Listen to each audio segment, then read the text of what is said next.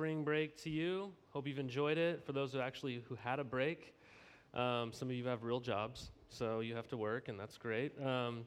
Guys, we've been walking through the first letter to the Corinthians since last fall, and over the last few weeks, we've been in this section of the letter where Paul is addressing how the church should act when they come together and worship in this house. Especially how they should be using their spiritual gifts that God has given to his church and how it should look. And so we've seen this in chapter 12, 13, and 14. And now, we've got a lineup of hot topics today, don't we? Yeah. Tongues, prophecy, women being told to keep quiet. Like when you're holding things and your hands are full and you have an itch, and you just so desperately want to scratch that itch. You know what I'm talking about? Right now, you have a lot of hot topic itches. That's what I'm trying to say. There are things right now that you're like, ooh, tongues, let's get into that. Ooh, prophecy, let's get into that. Or what's this women thing, And you have all these itches, and you're like, oh man, please scratch my itch.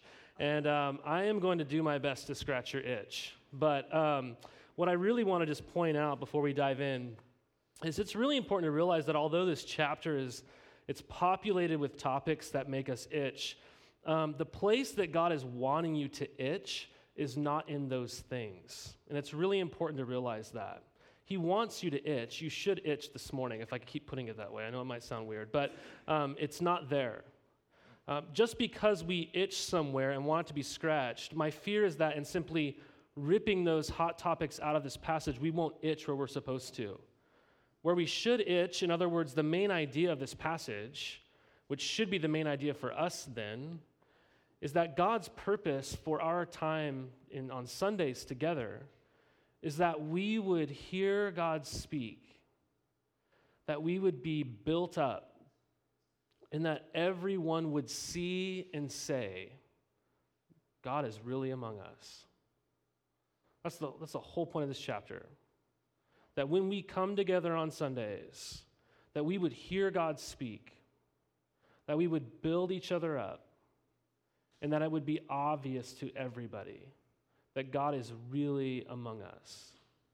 So there's two major sort of portions or sections of this chapter. The first one is in verses 1 through 25, and in that section, we really get to see what the end goal is of us coming together and gathering for worship on Sundays. What's the goal? What should we be after? But the second thing that we see in verses 26 through 40 is this necessary means to that end. That if we don't have this thing going on in verses 26 through 40, then it's really hard to get to the end goal of what we should have in verses 1 through 25.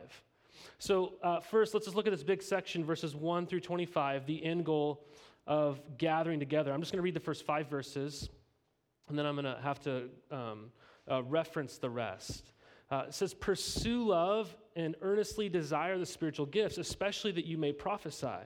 For one who speaks in a tongue speaks not to men but to God, for no one understands him. But he utters mysteries in the Spirit. On the other hand, the one who prophesies speaks to people for their upbuilding and encouragement and consolation," or it's a fancy word for comfort. "The one who speaks in a tongue builds up himself, but the one who prophesies builds up the church. Now I want you all to speak in tongues, but even more to prophesy.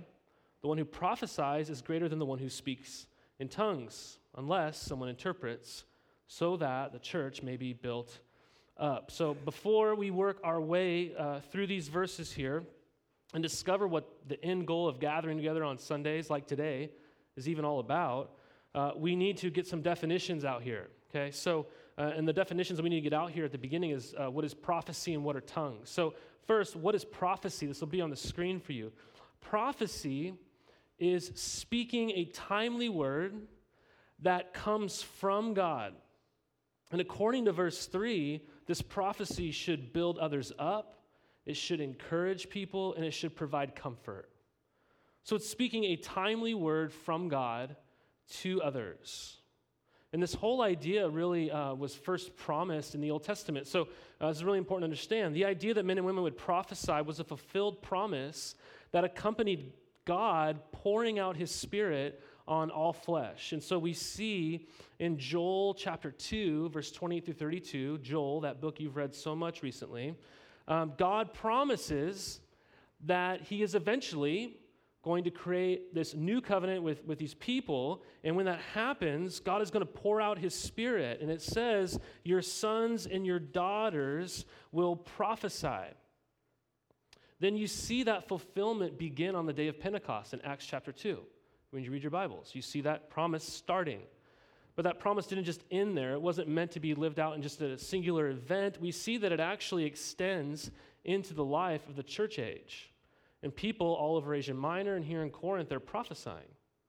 And prophecy, though, it's a word from God to men. That's what it is. It's a word from God to men. So think of it this way. It's like where God would suddenly bring to mind something within an individual, and they're meant to speak that word into your life.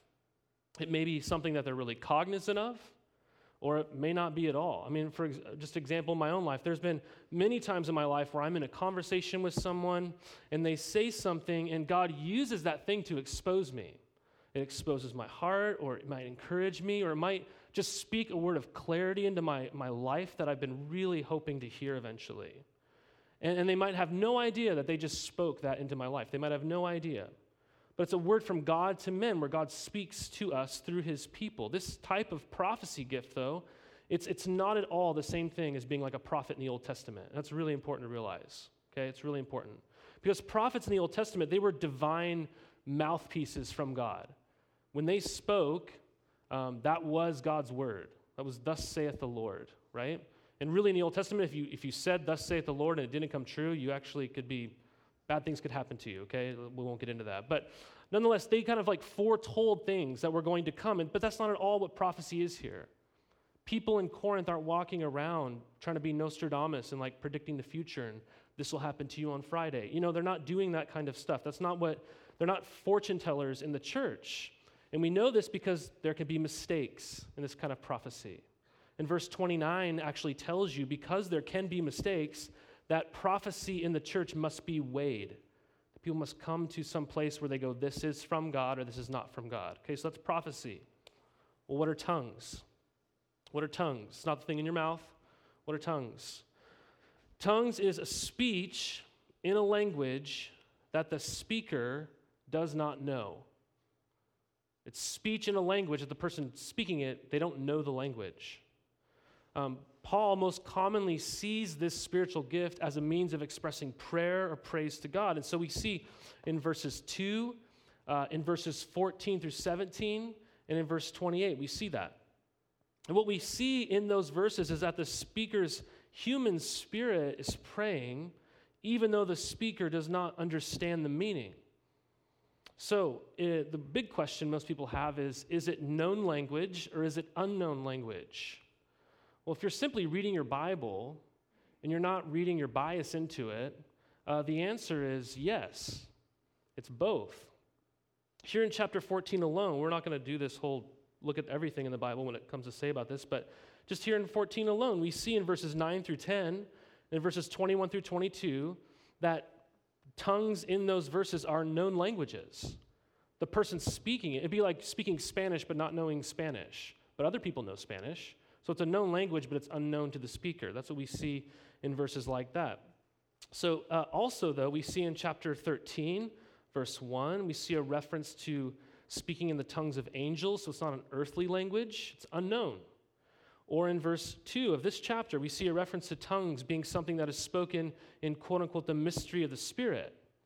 So there are other references here even in this chapter that I'm not going to get into right now, but where tongues falls under that category more so, where it's not unknown to the speaker and it's really unknown to everybody. My goal isn't to debate which it is. The Bible just simply says it's both.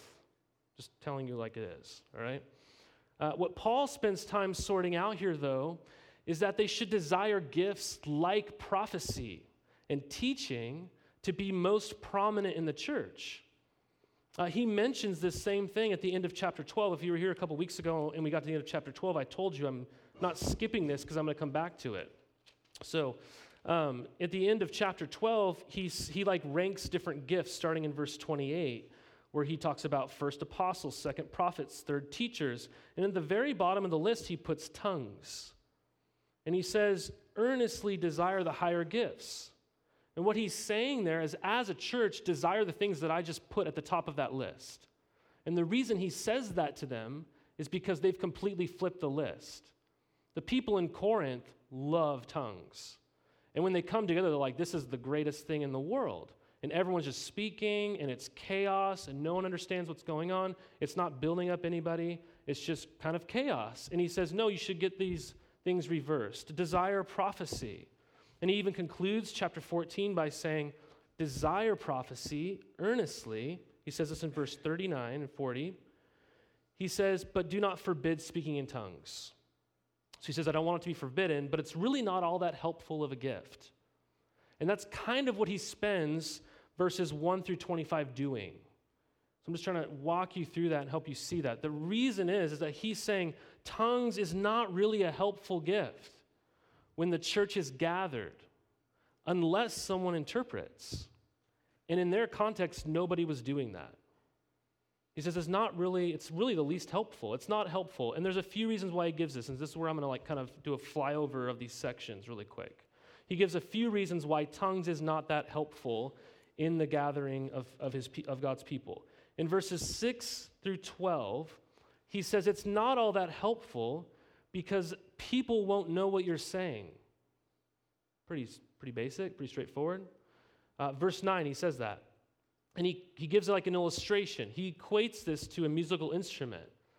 He's like, let's just say Jake Price is up here on electric guitar, and he's strumming the right chords. He's hitting distinct notes, but there's no pattern. There's no melody to it, right? We would all look at Jake, and we're like, Jake, what song is this? I have no idea, right? We know in music, an instrument is really helpful only when the notes are arranged into the right melody to where when you hear it, you go, oh, I know this song, right? That we understand it with music. He says the same thing about speech.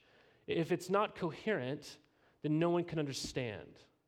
And so he's telling you the point of even speaking in a church is that people would understand, Verses 13 through 19, he says another reason is people won't be built up. In verse 17, he says people won't be built up. You would just be building up yourself. So he says if you're praising God or you're giving thanks, and no one else is going to benefit from that other than you, and probably not even you, because you don't even know what you're saying. You don't even know what you're giving thanks for. And so that's where Paul even says, I would rather speak 5 words with my mind in order to instruct others than 10,000 words in a tongue. And he even says, I thank God that I speak in tongues more than any of you. So Paul's like, I do this, but yet when I come together to gather, I would rather speak 5 words with my mind in order to instruct you, to build other people up. Why? Because the church, when we come together, guys, it's not about me. It's about we. Verse 20 through 25, he gives a third reason why he's telling them to hold back on tongue speaking, or at least to get it into check. And he says, because people who are unbelievers, really the word is seekers, and people who are outsiders, which is really the word skeptics, they will think you're crazy. He says they're going to come in and they're going to say, you're out of your minds. Verse 23, that's what it says. And he has this reference to Isaiah 28:11, which is where God spoke a word of judgment against his people Israel, and that word came to them in the foreign tongue of this invading Assyrian army. So this word of judgment came, and Israel didn't even understand it. This is why Paul uses that as an illustration to say that tongues is a sign for unbelievers. He says it's a negative sign that can signal judgment on unbelievers because they believe Christians are out of their minds, and therefore they won't listen to the message of the gospel, which can bring them to faith. It basically creates a barrier to hearing when that barrier shouldn't be there. I really liked, I'll just give you a personal example. I really liked this girl, Rebecca, in high school, okay? And at the time, I wasn't a believer. I was self-declared, I hated God. As I said, I hated God, but I didn't believe in God, which is like a contradiction, whatever, okay? I liked this girl, Rebecca, in high school, but she was a Christian. And she's like, if you like me and you want to hang out, you have to come to church with me. And I was like, okay, whatever. And she went to an Assemblies of God church. Now, I'm not saying this as a condemnation on Assemblies of God churches, okay? I know I have friends in Assemblies of God churches. But she was in Assemblies of God church, and so she invited me to come to youth group, and I come. And I remember walking in, and it was chaos. Like, people are like rolling around in the aisles, people are speaking all at the same time. I don't know what anybody was saying. I got terrified, and I tried to leave, and there's people like trying to prevent me from leaving. And I'm sure they were really well-intentioned, because they wanted me to stay and come to faith and whatever. But I was terrified, and I basically entered into that gathering, and I said, this is not for me. I don't know what's going on. These people are out of their minds. As a non-believer, that's what I thought. So when I read a passage like this, I'm like, yes, that makes sense. When a non-believer comes in, they would say these people are out of their minds. And so it creates this barrier. So these are the reasons Paul gives as to why tongues aren't really all that useful when the church is gathered unless there's an interpreter. They're missing the end goal of why they should gather together. So if you can pull away from wanting to debate hot topics here just for a second, you see prominently here something that you and I we can't miss, you guys. We see that God is an actively speaking God. God speaks. If you walk away with anything in these verses, you need to walk away with that.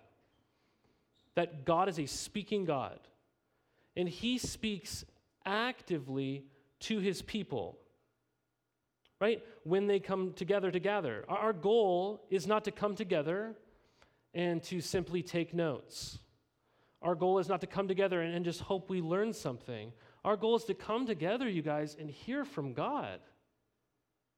And they weren't able to hear because everyone was talking.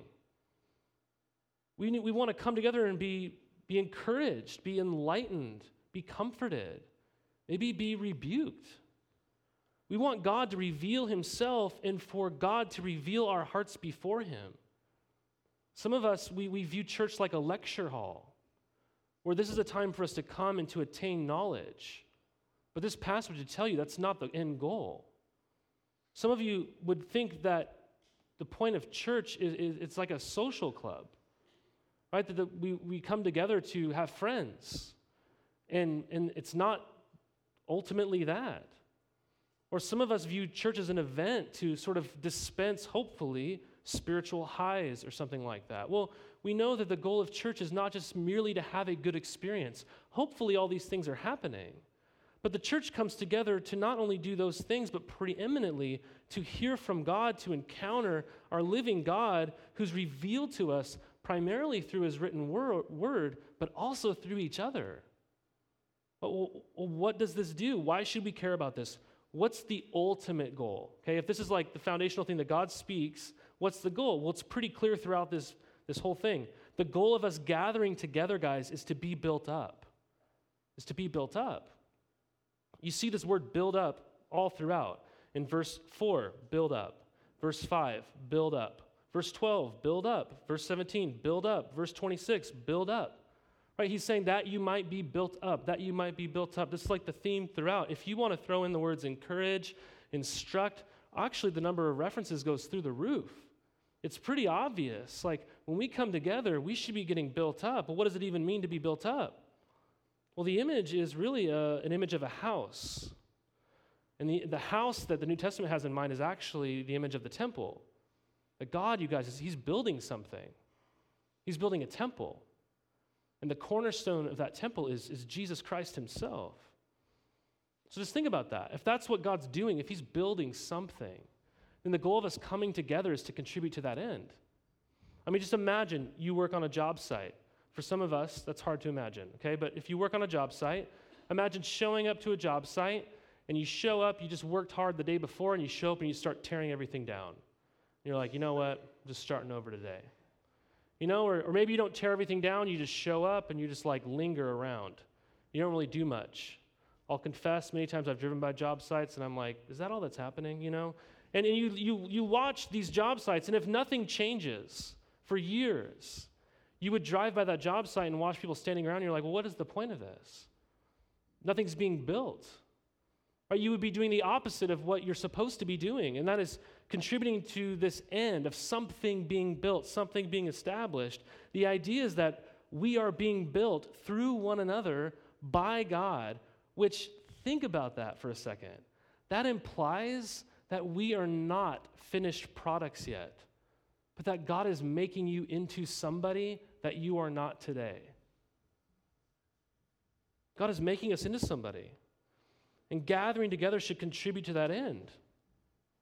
So the way God reveals himself and the things spoken to us, they should comfort us, guys. They should encourage us. They should contribute to us becoming more and more like Jesus. So don't get distracted with all the itching, because it's pretty clear what the big idea of this chapter is. They're not coming together to build each other up. They're actually using their spiritual gifts as mirrors to promote themselves versus instruments to build up one another. So when we come together, according to chapter 14, my goal, even if I just show up here on a Sunday, is that I would come into a gathering like ours and that I would seek to use the gifts that God has given me to build up our faith community. And the same would be true for you. And do you know what the outcome will be? What does this text tell you the outcome will be? What does it promise you?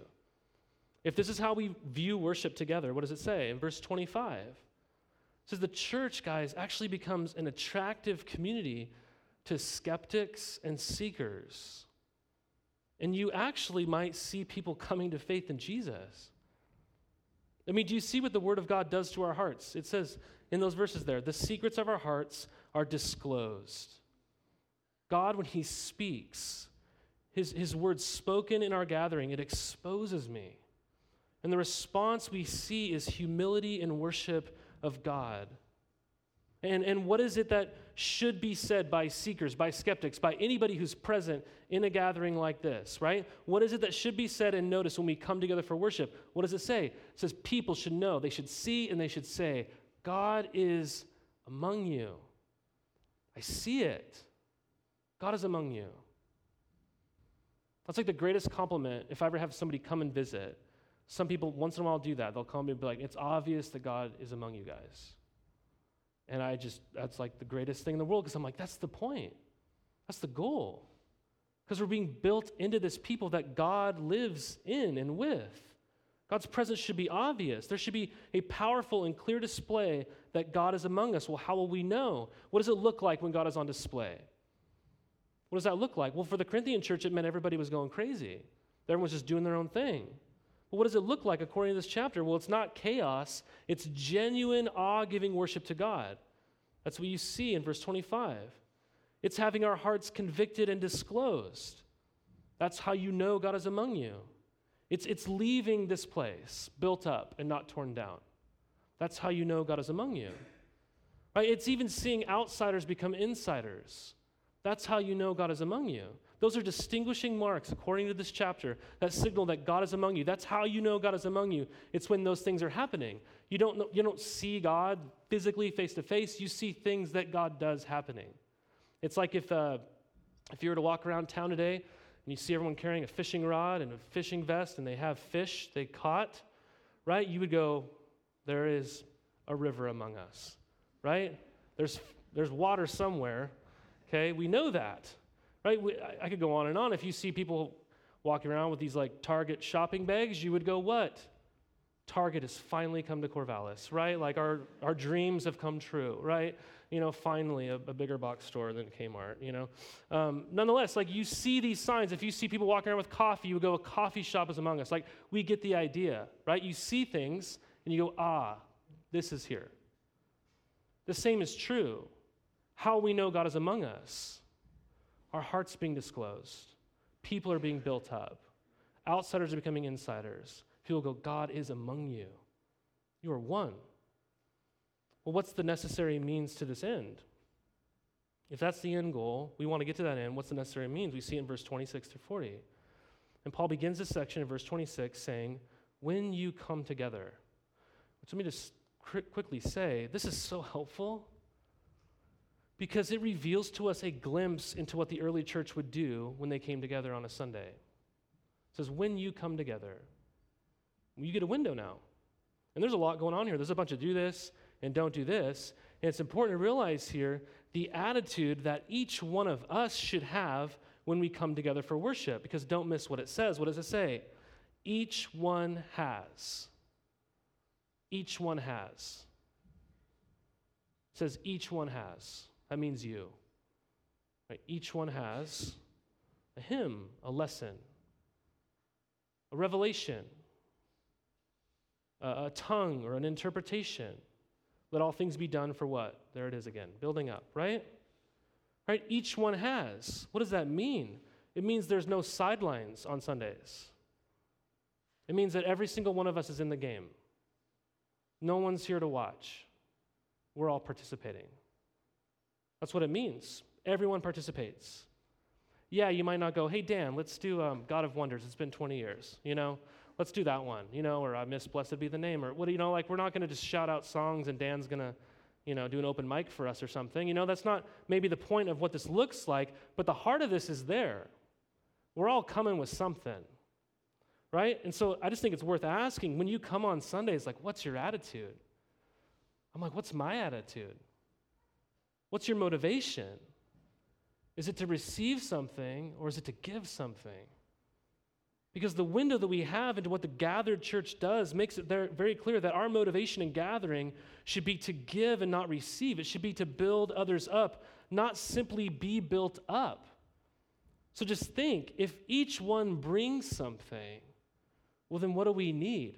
Like if everyone just brought something and did whatever they wanted, and they're like, I got my thing, when do I get to go? And everyone just went at the same time, that would be chaos, right? So what do we need? If we all contribute, what do we need? We need order. And that's what this whole section's about. Order is the necessary means to the great end, which sounds like really unromantic, doesn't it? Right? That's like not very spiritual, right? We're talking about tongues and, that kind of stuff. And then it's like order. It just sounds like he's robbing us of our joy or something, right? Paul is saying order needs to happen if others are going to be built up and God's presence is going to be realized. I'll just give you an example of how this works. Our 7-year-old had a performance at school the other day, elementary school performance, a few grades, it was a packed house, okay?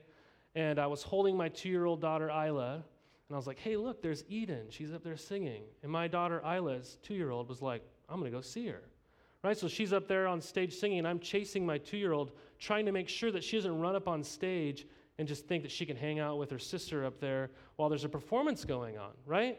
And so she's upset, it's a little awkward, people are looking a little bit, that kind of thing. But why wouldn't I just go, oh, whatever, she can do what she wants? Why would I do that? Well, because there's supposed to be order. Like, we know that. Like, if we just let whoever do whatever, in even a setting like that, people are going to be like, well, this is a waste of my time. Right? If I just went up there and everyone's singing and I'm just talking, I'm doing whatever I want to do, and I'm taking away and robbing all the kids of their glorious spotlight moment or something, right? Parents would leave and they would go, well, that was a bummer. That didn't accomplish what we were there to accomplish. We wanted to take pictures and videos and see our kids singing and post it somewhere, Like that was the goal. And we all got robbed of that. We know even in a setting like that, there has to be order if the end is going to be accomplished. The same is true even in the church, even though it might sound unromantic, but the end goal is extremely romantic, you guys. It's so romantic, right? There needs to be order. If I'm going to build up the church, if God's presence is going to be realized, I can't just come in and function however I want and try to seek some spiritual high. We need order. This order is laid out for us here. They're specifically told here that if someone speaks in a tongue, to go one by one, which shows that tongues, just as a side note, they're not ecstatic speech. It's a controlled act. It's not some out-of-body thing. He says, no, just wait your turn. So much so even that he says if there's no interpreter, just pray and be quiet to yourself. They're told to be silent and not add to the disorder. Then if someone has a word from God, he says speak one at a time. And then it says let others weigh what is said. So he says if you have a word of prophecy or something like that, he says speak it one at a time, and it says let others weigh what is said. The reference to others is actually vague. I think it's vague for a reason. It's just a reference to some group of people, but it's not the speaker. The speaker's not weighing what they say. Someone else is weighing what they're saying. These words of prophecy, again, they aren't prophecy like the Old Testament. They can have mistakes, and therefore they need to be weighed. So if someone comes up to you and says, hey, the Lord told me to tell you this, don't just take it as some word from the Lord or something. That could be very dangerous. You would want to bring it to people and have it weighed, right? This then leads to your greatest itch, right? Verses 34 through 36. Let me scratch it for a second, okay? Women are told to be silent. strong language. It says it's shameful or disgraceful to speak. But they should instead ask their husbands at home. So if you're single, sorry, right? Well, this seems to us that we should just, many of us, we're like, well, I'm just going to cut this part out of the Bible. I'm going to throw it away. Some of you are like, let's just take all 14 out, right? But I love 13. 15's awesome, right? The resurrection stuff, that's coming, guys, right? Well, no, let's not do that, right? This is a lot, as David said, God's word does not return void. What is this about? What is this about? Well, as always, context is king. When you read your Bibles, context is king. And when you look at the context, what's being said here is actually very clear. Most people read the strong language here, and they rip it out, and they don't look at the context. And they arrive at a conclusion, very well-meaning, because they want to follow God's word, and they say women can't talk in the church because that's what it says. It's really simple. But just think about it. Didn't Paul just say in chapter 11, verses 5 and 13, specifically, for those of you that were here, didn't he say that when women pray and prophesy in the church gathering to cover their head? So why is it that women in chapter 11 are praying and prophesying in the gathering? There's talking, for sure. Right? He's permitting them to pray and prophesy there. So what do you think? Like Paul wrote chapter 11 late at night. He's cramming. And then he got up the next day, didn't look at what he wrote, and then just continued on. And then someone's like, hey, man, this doesn't make sense. And he's like, oh, yeah, I was really tired, And, yeah, I shouldn't have said that. Right? Do you think that's what was happening? Well, obviously, no, right? What must we conclude then? If women are praying and prophesying in 11, but here they're told to be keeping silent, how do we understand these things? Well, again, context is king. This has to be referring to a different kind of talking. It can't just be all kinds of talking. Well, what does the context tell you? What is it that women would want to speak up about in the gathered church? And he's telling them, just don't do that. Well, he says they desire to learn. But this isn't just like, we don't want women to learn. What is it that people are wanting to learn in this context? This is the clarifying description of what they're talking about in verses 33 through 35. It's a desiring to learn. So if they have questions about something that is being said, there's something they want to know. So why would he tell them to be quiet? This is all, you guys. It's a reference to this whole idea of weighing the prophecy. So people are saying stuff, and everyone's going, well, is this of God or not? Everyone's asking questions. Everyone's talking. And if everyone's talking, imagine how unhelpful that would be, right? Can you imagine the chaos? So what seems really clear is that Paul is forbidding women to speak up and to weigh prophecies. That would fit the context, especially the context of other people that are being told to be silent in the church. So according to chapter 11, women can prophesy. But here, when it seems that when it comes time for the gathered church to weigh the prophecies, it's to see if it's from God, that in order for there to be order and according to the law, which is what he says, which is a reference to the creation narrative, which we looked at in chapter 11, he says women should be quiet and let men ultimately lead the church in discerning if this is really a word from God or not. So the quietness that women are told to have, it relates to the weighing of what is being said. If you think it's more than that, you really begin to have some contradictory things on your hands. Now, I realize that when I say that, it probably upsets many of you, okay? Some of you are upset because I've just said this doesn't mean that women can't speak in the church, and you think that women should not be able to speak at all. But I'm saying they have a prophetic voice, and they should speak. But some of you are mad because I've said women aren't the ones that God has ultimately decided to lead in the weighing of what is being said, right? Please know that I'm not standing here trying to just give you my opinion. That's just the balance of what it seems that Scripture is teaching here. Now, we also must realize this context is very different than ours. Again, our services, they're not chaotic, right? They're very ordered, I guess. They're not chaotic like theirs were. And so our gatherings also, they're much larger than what a house church in this day would be like. So this is how this would work today. We don't just say, I don't get up here on a Sunday and go, hey, does anybody have a word from the Lord today? And you guys go, I have one. And, we have some people talk, and then all of us go, well, what do we think? Is that true or not? Okay? You get to speak into each other's lives normally when you come together and gather. And I think prophetic things are probably happening as you're doing that. But if there does come a time where someone truly senses that God is putting something on their heart that they want to speak to the church, a timely word into the life of the church community, all that person needs to do is to come and talk to me. Come and talk to Davey. Come and talk to one of the guys on our elder team, and then our elder team would weigh that. And if we truly sense that this is a word from God, then we would ask you to go and to speak that over the life of our church. That's how this would function if it were to function on this day. So on a Sunday that might be happening, or maybe at a community forum or something like that. So again, I've probably scratched way more than I really should. I felt I needed to. But here we see, guys, God calls for decency. And he calls for order in the church as a necessary means to the end of being built up and realizing that God is among us. Well, why does God call you to order? Why? It's because God is, like type A. He loves things organized and slick. Is it because he's a good Westerner in his thinking? He likes everything controlled, Well, we are told why in verse 33, and it's not pragmatic at all. It's rooted in the nature of God. The reason why there should be decency and order in the church, which is what it says in verse 40, is because of what verse 33 says. It says what? God is not a God of confusion. He's a God of peace. He's a God of peace. God isn't unclear. His vision and purposes are precise, guys. They're laid bare before us. He's building something through us. He's putting his realized presence on display when we gathered. And so there needs to be order because God is not a God of confusion. He's a God of peace. God brings peace. And therefore, if God brings peace and God is peace, then our relating to one another should be one of peace. I mean, just think about how God is not only peace, but he has brought peace. That's the message that we've believed and received, and that's transformed our lives. Look in Colossians 1. This will be on the screen.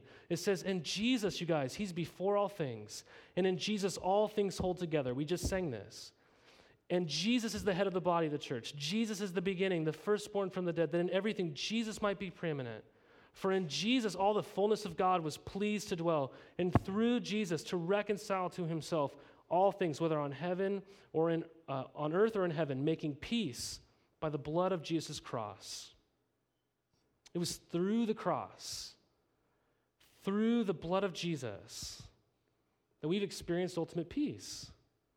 We were enemies of God. We were on the run from his good rule and reign in our lives, yet God has pursued us. He's loved us, even when we wanted nothing to do with him. And in our unreconciled, broken relationships with God, there was only one way that could bridge that gap.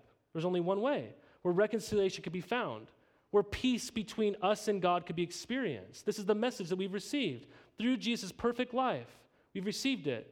It's through his perfect life that he could be the perfect sacrifice to bring perfect peace between us and God. So we have peace with God through Jesus. We are reconciled.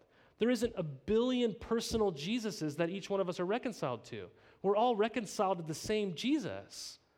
And if we're all reconciled to the same Jesus and there's peace within God, and he's made peace between us and him, and we're reconciled to the same God, there must be peace in our churches. And when there's peace in our churches, people will say, God is among us.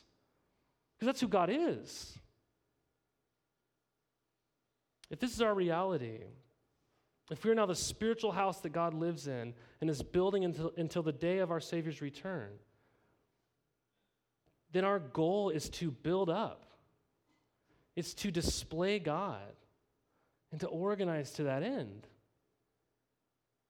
And just a few weeks ago, we had birthday Saturday. It was my son Tucker and Isla's birthday around the same time, so we had family come over. We celebrated them both on the same day. It was a beautiful Corvallis day, early, what's the word? Early 60s? It's not it.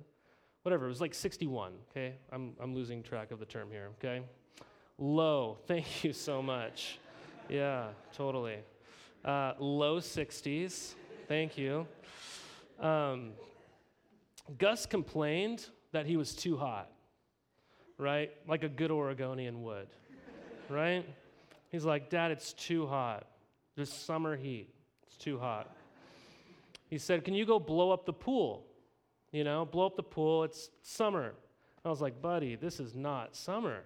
This is not summer at all. It's barely spring, okay? It's barely spring. But in his mind, it was summer, okay? And comparatively to winter, yeah, it felt like summer. We all were complaining a little bit, which is really sad. But here's the thing, right? When summer arrives, it puts spring on the map, doesn't it? Like when summer hits in July and August, we go, oh, now I know what spring is. If we never had summer and we just went from winter to spring to fall again, then yeah, spring would feel like summer. That would be summer to us. But we know what spring is because we know what summer is, don't we? It puts it completely on the map. If there was no summer, then spring would feel like it. So here's the thing. Many of us think a worship gathering is simply for us, that it's my lecture hall to learn, that it's a place I try and get a good experience. If that's what we walk away with, you guys, and that's what we're trying to live into in terms of thinking that that's the goal, that's the aim, that's the purpose, we're like Gus calling spring summer. We're falling short. Those things are good things. But when we really see what summer is, what the goal is of us gathering, those things find their place where they should be. Summer is God not simply giving you information. Summer is God disclosing the secrets of your heart so that you know the living God and you genuinely worship him. That's summer. It's building others up. It's leaving this place and feeling that something has contributed to the great end that God has for your life of looking and being like his son Christ. That's summer. It's knowing that God is really among us. That's summer. And when that becomes our summer, then spring gets put in its place. As may we be a people that gather in such a way to where the skeptics in our city say, God is really among them. The God of peace is really among them. That's the end goal of our gathering. Every Sunday. Every Sunday. Each one brings. Each one brings. Let's all rise to our feet and let me pray.